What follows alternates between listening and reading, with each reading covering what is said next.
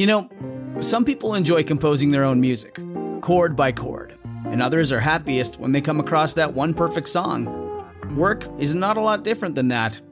Whether you prefer building your own workflow or using a pre-made template, with Monday.com, you and the team can work in a way that's comfortable for everyone. Tap the banner to go to Monday.com and build your own amazing workflow, or find an awesome template. No judgment. Hey, it's Ryan Reynolds, and I'm here with Keith, co-star of my upcoming film, If, only in theaters May 17th. Do you want to tell people the big news? All right, I'll do it. Sign up now and you'll get unlimited for $15 a month and 6 months of Paramount Plus Essential Plan on us. MintMobile.com/switch. Upfront payment of $45 equivalent to $15 per month. Unlimited over 40 gigabytes per month. Face lower speeds. Videos at 480p. Active Mint customers by 531.24 get 6 months of Paramount Plus Essential Plan. Auto renews after 6 months. Offer ends May 31st, 2024. Separate Paramount Plus registration required. Terms and conditions apply if rated PG. Marshes, forests, wetlands. The Florida Everglades are a beautiful place. But be careful. As you traverse the muddy soil, you may begin to hear the sound of an extra, especially heavy set of steps coming from somewhere nearby. Welcome to Camping Horrors, the show where real people send me their scariest camping and hiking stories, and I narrate them. Today's episode features a chilling encounter in the Everglades, an alleged Wendigo sighting, and the disturbing reason one listener will never stay at a certain lodge again. I would love to hear your unsettling camping and hiking stories on the show, so send them to me at darkstories.org. Thank you. Now, throw a log on the fire, because the night is still young. Panthers, Boas, and the Unknown. From Jason R. After retiring, I realized I'd have to find something to do to occupy my time. My wife and I have taken up traveling. She likes to go hiking and camping, which to me as a former soldier is about as much fun as a colonoscopy. But if you're married, you know that if the wife likes hiking, then you're going to be spending a lot of time slathered in bug spray and praying for the sweet release of death. While I await the grave's siren call, I try to make the best of a sweaty and exhausting situation. So I use our trips to go in search of cryptids. I've spent my life researching legends, of which Florida has more than a few. This gave me a reason to be a little bit more positive about our trip. One of the Mrs. Grandpops spent a week in the Everglades, back in the day.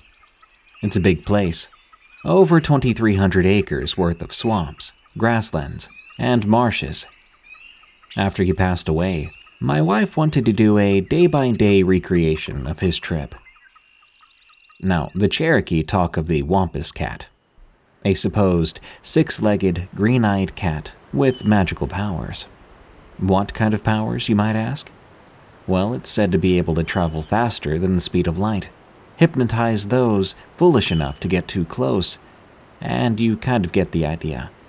I know a lot about the undiscovered creatures out there, and if you ask me, finding a mutant panther has to have the lowest chances of success imaginable, but probably not as bad as the odds of finding those hairy Wisconsin elves I've heard about.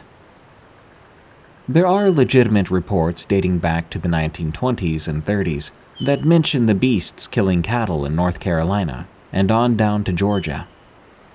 As one might expect, these reports were scoffed at and attributed to coyotes or other normal predators.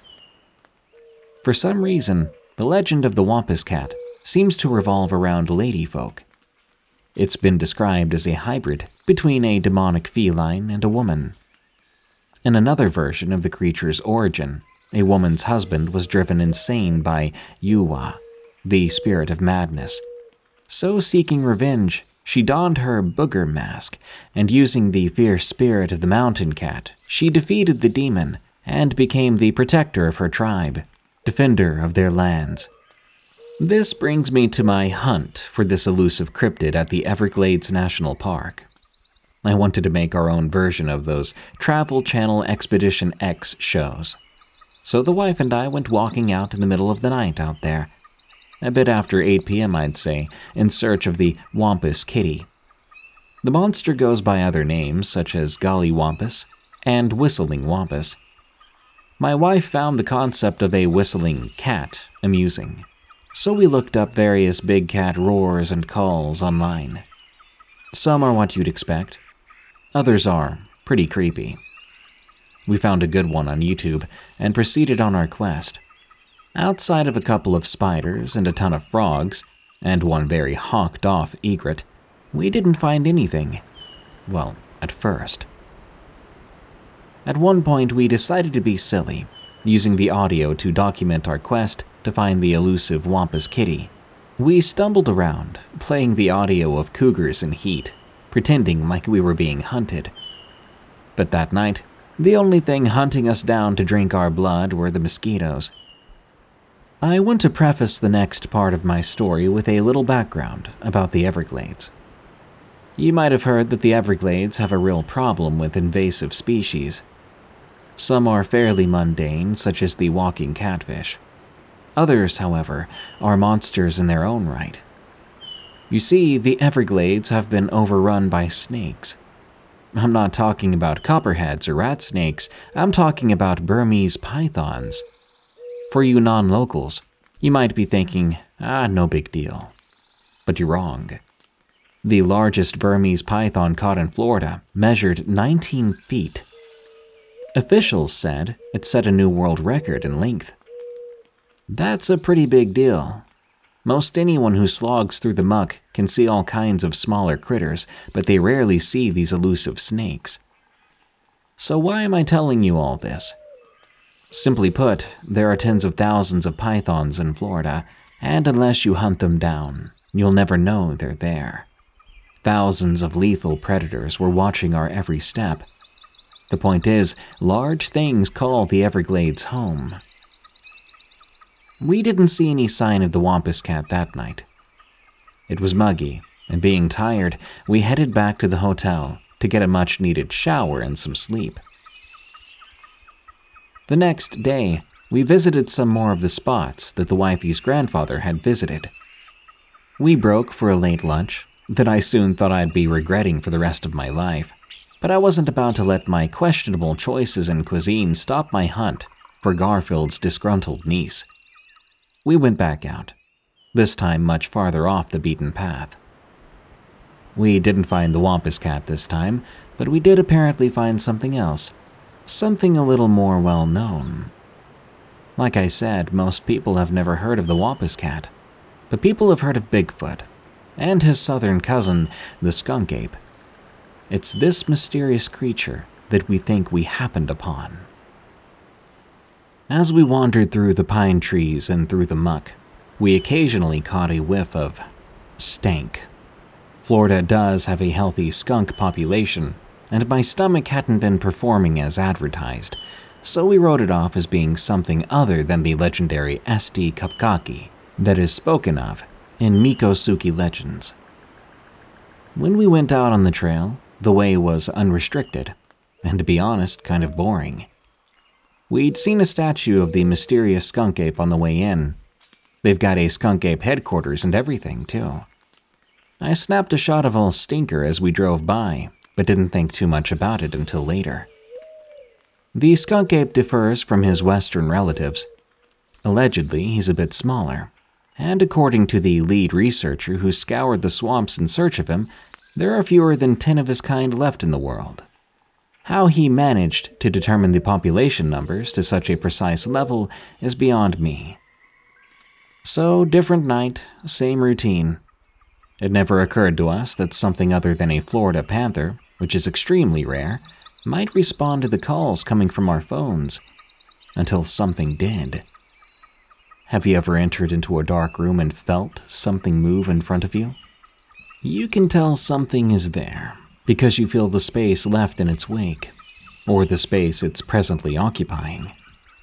Now, see, in a room with its linoleum or carpet, you expect it to be quiet. But in the middle of a swamp, that's different. We knew something was there, something moving around silently. Every so often, we caught the slight mushing sound of a foot entering the mud, or the slosh of it coming back out again. But the worst sound of all was the grunt of something exerting itself, or chuffing in frustration. This was worse because that frustration seemed to be directed towards us. My wife is a professional biologist, and I'm an amateur idiot. This wasn't a panther, not a black bear, not a coyote. We thought that if we made enough noise, whatever it was would be spooked off. Naturally, we decided to joke about the sound coming from the most likely cryptid culprit, the skunk ape. "Great," I said aloud. "I can see it now. Florida man boinked to death by 400-pound swamp monkey. Why is it always Florida man?" I was asking the swampy gods of doom. Naturally, they remained mum on the matter. Sadly, the same couldn't be said of my better half. "It's not always Florida man, sometimes it's Florida woman. You remember that lady who got arrested for hitting a guy with a burrito?" My wife replied. "Oh, God, don't mention burritos. Not now, too soon." I nearly threw up. I should say here that there is a consistency to these stories of everything falling silent and people spotting glowing eyes. Now, for my encounters, it's been very different. In this particular case, the only things that matched those other stories were having things thrown at us, the smell, and the blind terror. There's not much in the way of boulders in the Everglades, but there are logs. We had to jump over quite a few of them during our hikes. On this night, there was a medium-sized one that gave us particular difficulty. Not finding anything worth filming, we circled back the way we'd came. About 5 minutes after we'd turned back, I fell into a hole that wasn't there before. There had been a rotting log there before, but it was gone now, and the space it had occupied was filled with mud. It'd been pulled out of the ground. More than a bit unnerved, we decided to get the heck out of there as fast as possible. Then it hit us. That smell. It smelled like what most people described. Kind of like rotting plant matter and post-septic tank cleaning body odor. The thing is, it waxed and waned depending on where we were. Whatever was out there, it was moving around. We never got the feeling it was stalking us, though.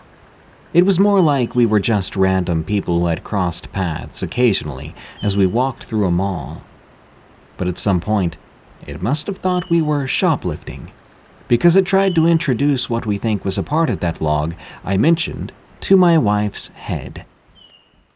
It was time to go. She wanted to run, but I threw my hand across her chest to stop her. I knew that if we ran, there was a very good chance we'd be attacked by whatever was out there. Just back up and head down that side trail. We were just down there. I know, but if we slip down alongside that creek, we can get back onto the main path. Now, at the moment, I was assuming what we were encountering were some kids or drunks out there. So I said, "It's a ways more, but it should allow us to get past them, so long as they don't circle back around." We managed to make it down to the creek, but whatever was out there with us was not letting us off that easy. As I look back on it, I think the folks who've had to contend with Sasquatch and Yetis might have had it a bit easier. A rock, at least, is a single solid object. Even if we could have seen them, the rotting chunks of wood and stinking mud it tossed at us would have been all but impossible to dodge. Still thinking we were dealing with pranksters, we moved as calmly as we could back to the main gate. We'd almost made it all the way out when I got that sense again. That feeling like there was space up ahead that was filled by some living thing. There was no noise. We just knew something was there. We were certain of it.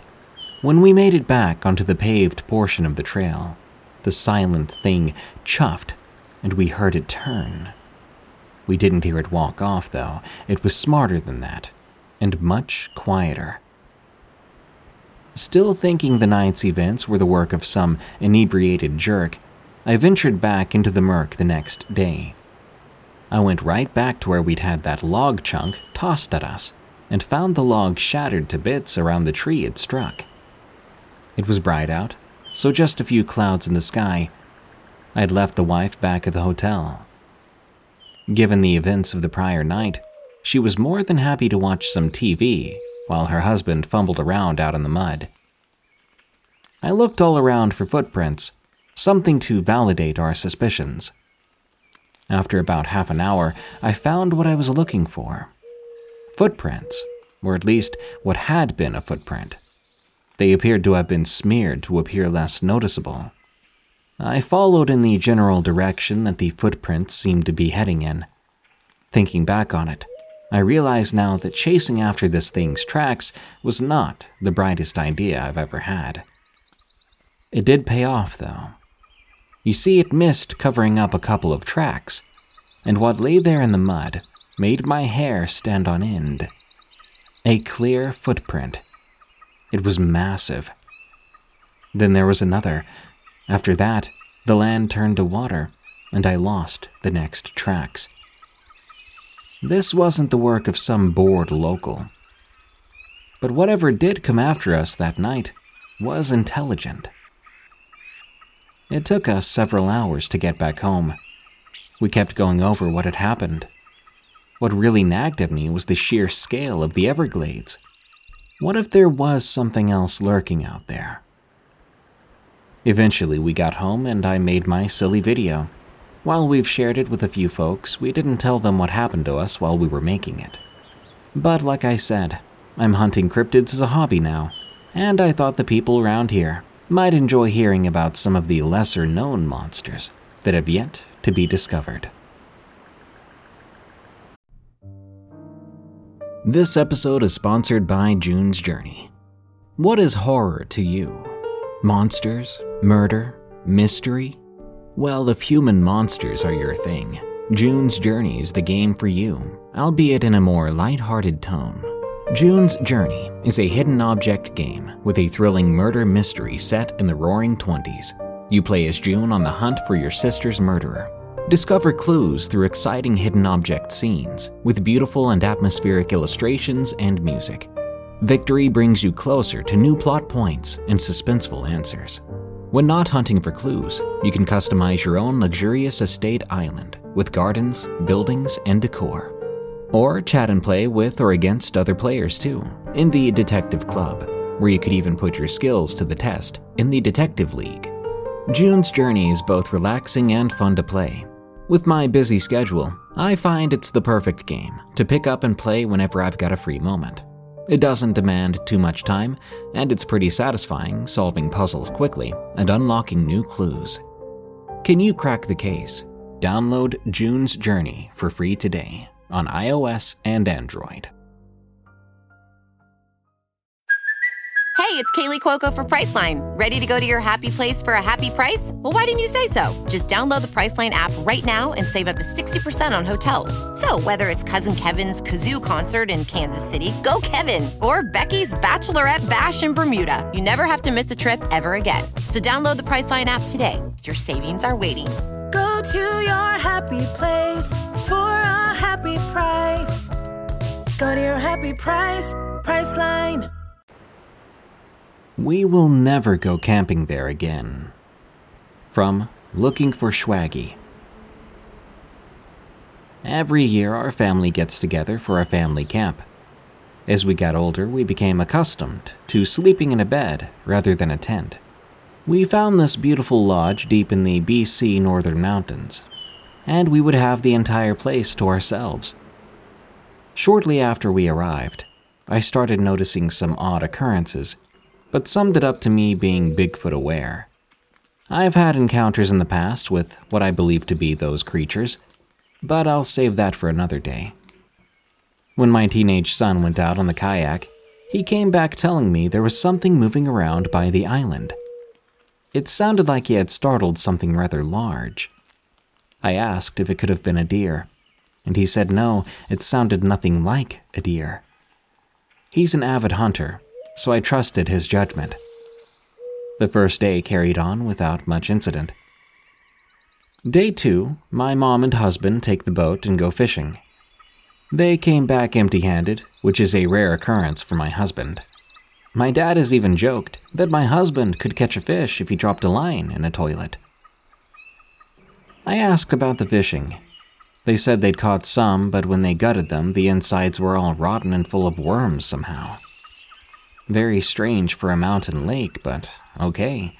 We just wouldn't eat any fish on this trip. I mentioned to my husband that that was quite odd in my opinion, and we'd also not seen any birds or other typical animals. He did say he noticed but didn't tell me because I have a very active imagination of things that go bump in the night. Day 3.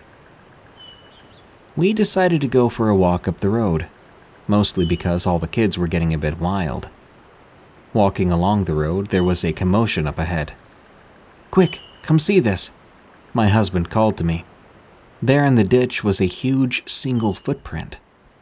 The road was dug into the mountain and was much lower than the forest beside it. I'm 5'11", and it was a bit taller than me. There was what looked to be a flattened part at the top, so my husband tried to climb up, but it was too soft. Whatever made that print got up there with one leap. The kids who we brought along with us were getting restless, so being a parent, I made the call to just leave the print behind. That night, the woods had a presence to them. It was like we were being watched. I didn't tell anyone since my sister was already on edge about bears and the sort. Day 4. I woke up early to try to take some cool photos of a few morning birds, if I could find any. I was excited when I spotted a few, but when they all stopped chirping at once, my heart seemed to stop and my ears opened up. I knew that meant something large was out there lurking about. This went on for some time. I could hear my husband moving about in the cabin. I began to listen, and I swear I heard something walking behind our cabin in the gravel. At first I thought it was my husband, that maybe there was a back door to the cabin I didn't see, and he was coming up to try to scare me. A trick he often enjoyed at my expense. But just then, my husband opened the cabin door up. "Hey, are you just getting up?" I asked. "Well, yeah," he replies, a bit offended I'd be asking such things on holiday. I told him in a very hushed whisper that I'd just heard something walking around behind the cabin. So, like the geniuses we were, we went out together to go look. But we didn't find anything. We started poking around in the outskirts of the tree line. We each went separate ways, trying to find something. I went left and he went right. Before long, I started to get an uneasy feeling, that sensation of being watched, so I turned to head back to the safety of my husband. As I turned, I could see him, and I could see behind him this huge tree limb bouncing up and down, like something was holding the limb down and watching and just letting it go.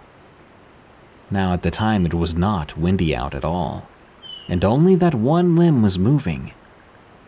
We met up and I told him what I saw, and we both thought it was pretty creepy. I said we should just head back in and make some coffee, and he agreed.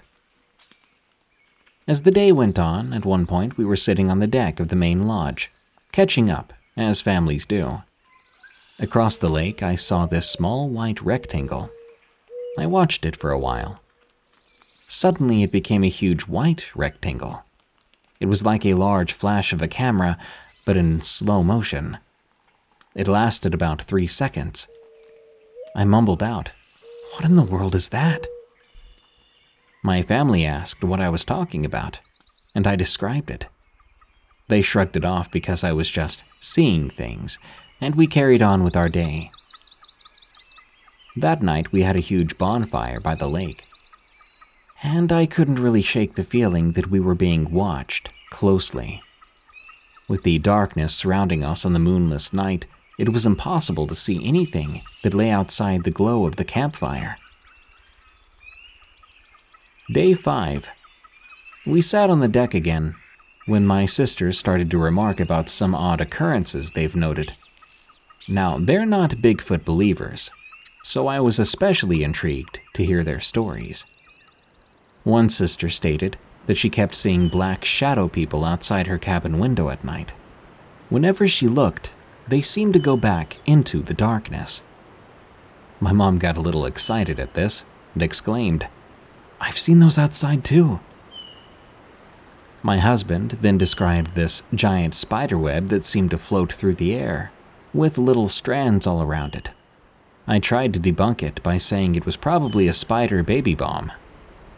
He's very persistent that no, he knows what that looks like, so it wasn't that. However, he couldn't quite explain what he saw exactly, but just that it looked like a floating mass that you could see through, and it had a defined outline. He was very serious, and I believed him. We all then discussed the weird feeling we were getting in the lodge, feeling watched, feeling like we had sea legs and we were queasy. At first, I thought maybe the people couldn't build a sturdy lodge, so maybe it was wobbling and we couldn't tell, causing us to get subtle motion sickness. But before long, we started to get the sensation outside too. My brother, who remained silent for most of the time, eventually remarked, "So you felt that too? I just thought I was really high." We decided to change the subject and just enjoy our last night and our last day at the cabin. Day 6. I woke up early because the bed was really not too comfortable, and I didn't want to waste any of the last day. I went outside the cabin, that feeling of being watched ever palpable. I sat on a stump and could hear knocks in the woods. There was a knock to my left and one a bit farther to the right. Whatever was causing it, it was coming from two different things, and they seemed to be communicating. I then decided to go to the main washroom when I heard something inside the back room. I nearly soiled myself as the groundskeeper popped his head out and said good morning. I told him he nearly scared me to death, and we exchanged some pleasantries. I wasn't going to ask him about these strange happenings there, as I know how it sounds to other people. The day goes on without much happening aside from the dreaded feeling of being watched. Later on, we were all tidying up and packing up for the long drive home the next day. Me and my husband wanted to enjoy the day without packing, so we pushed it off until the evening. At the time, the kids were in the main lodge, hanging out with their cousins, playing some card games. So me and my husband finally went over to tidy up our cabin. We were loading the car up and this horrible smell just comes out of nowhere. I walk over to my husband, who's half in the SUV loading things.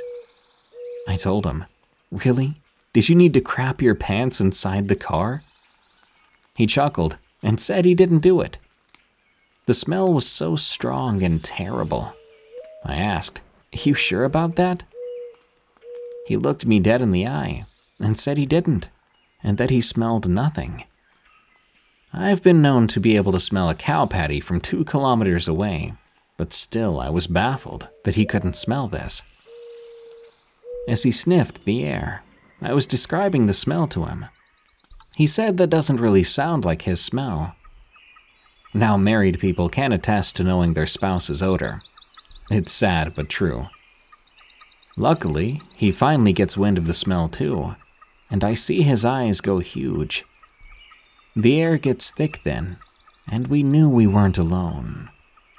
I heard a branch snap from the left, a tree knock that was so close I could feel it in my bones. Thud, thud. We looked at each other, both knowing. We understood we had to get back to the main lodge. We quickly power walked to the others. We let Mom know, but we didn't alert the kids. She told us to go let her sister know, because she was alone in her cabin with her kids. We all ended up sleeping in the lodge that night.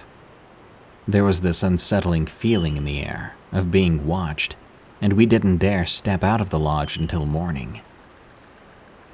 I mentioned this strangeness to the owner in an email after we left, and he confessed that there have been many people who stayed there and either left early or stated that there was something in the woods that watched them.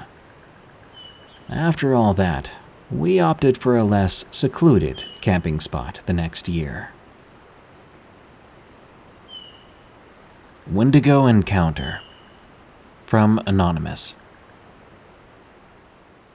A few years back, I had an encounter that I could never forget. It was supposed to be a fun trip, but it turned into something darker. In late June, I decided to take a camping trip with my friend named Ava. She and I traveled about 3 hours from our hometown to a clearing in the midst of a thick forest. When we arrived, we immediately started to set up the tent and unpack our belongings. By the time we were done, it was already 6 p.m., and the sun was starting to set. Ava and I ended up setting up a fire and some chairs and started to cook ourselves dinner. We roasted hot dogs over the fire, and after that, marshmallows, of course. We talked for a few hours, then decided we were both really tired, so we called it a night. Sometime in the middle of the night, I was awakened by a loud noise.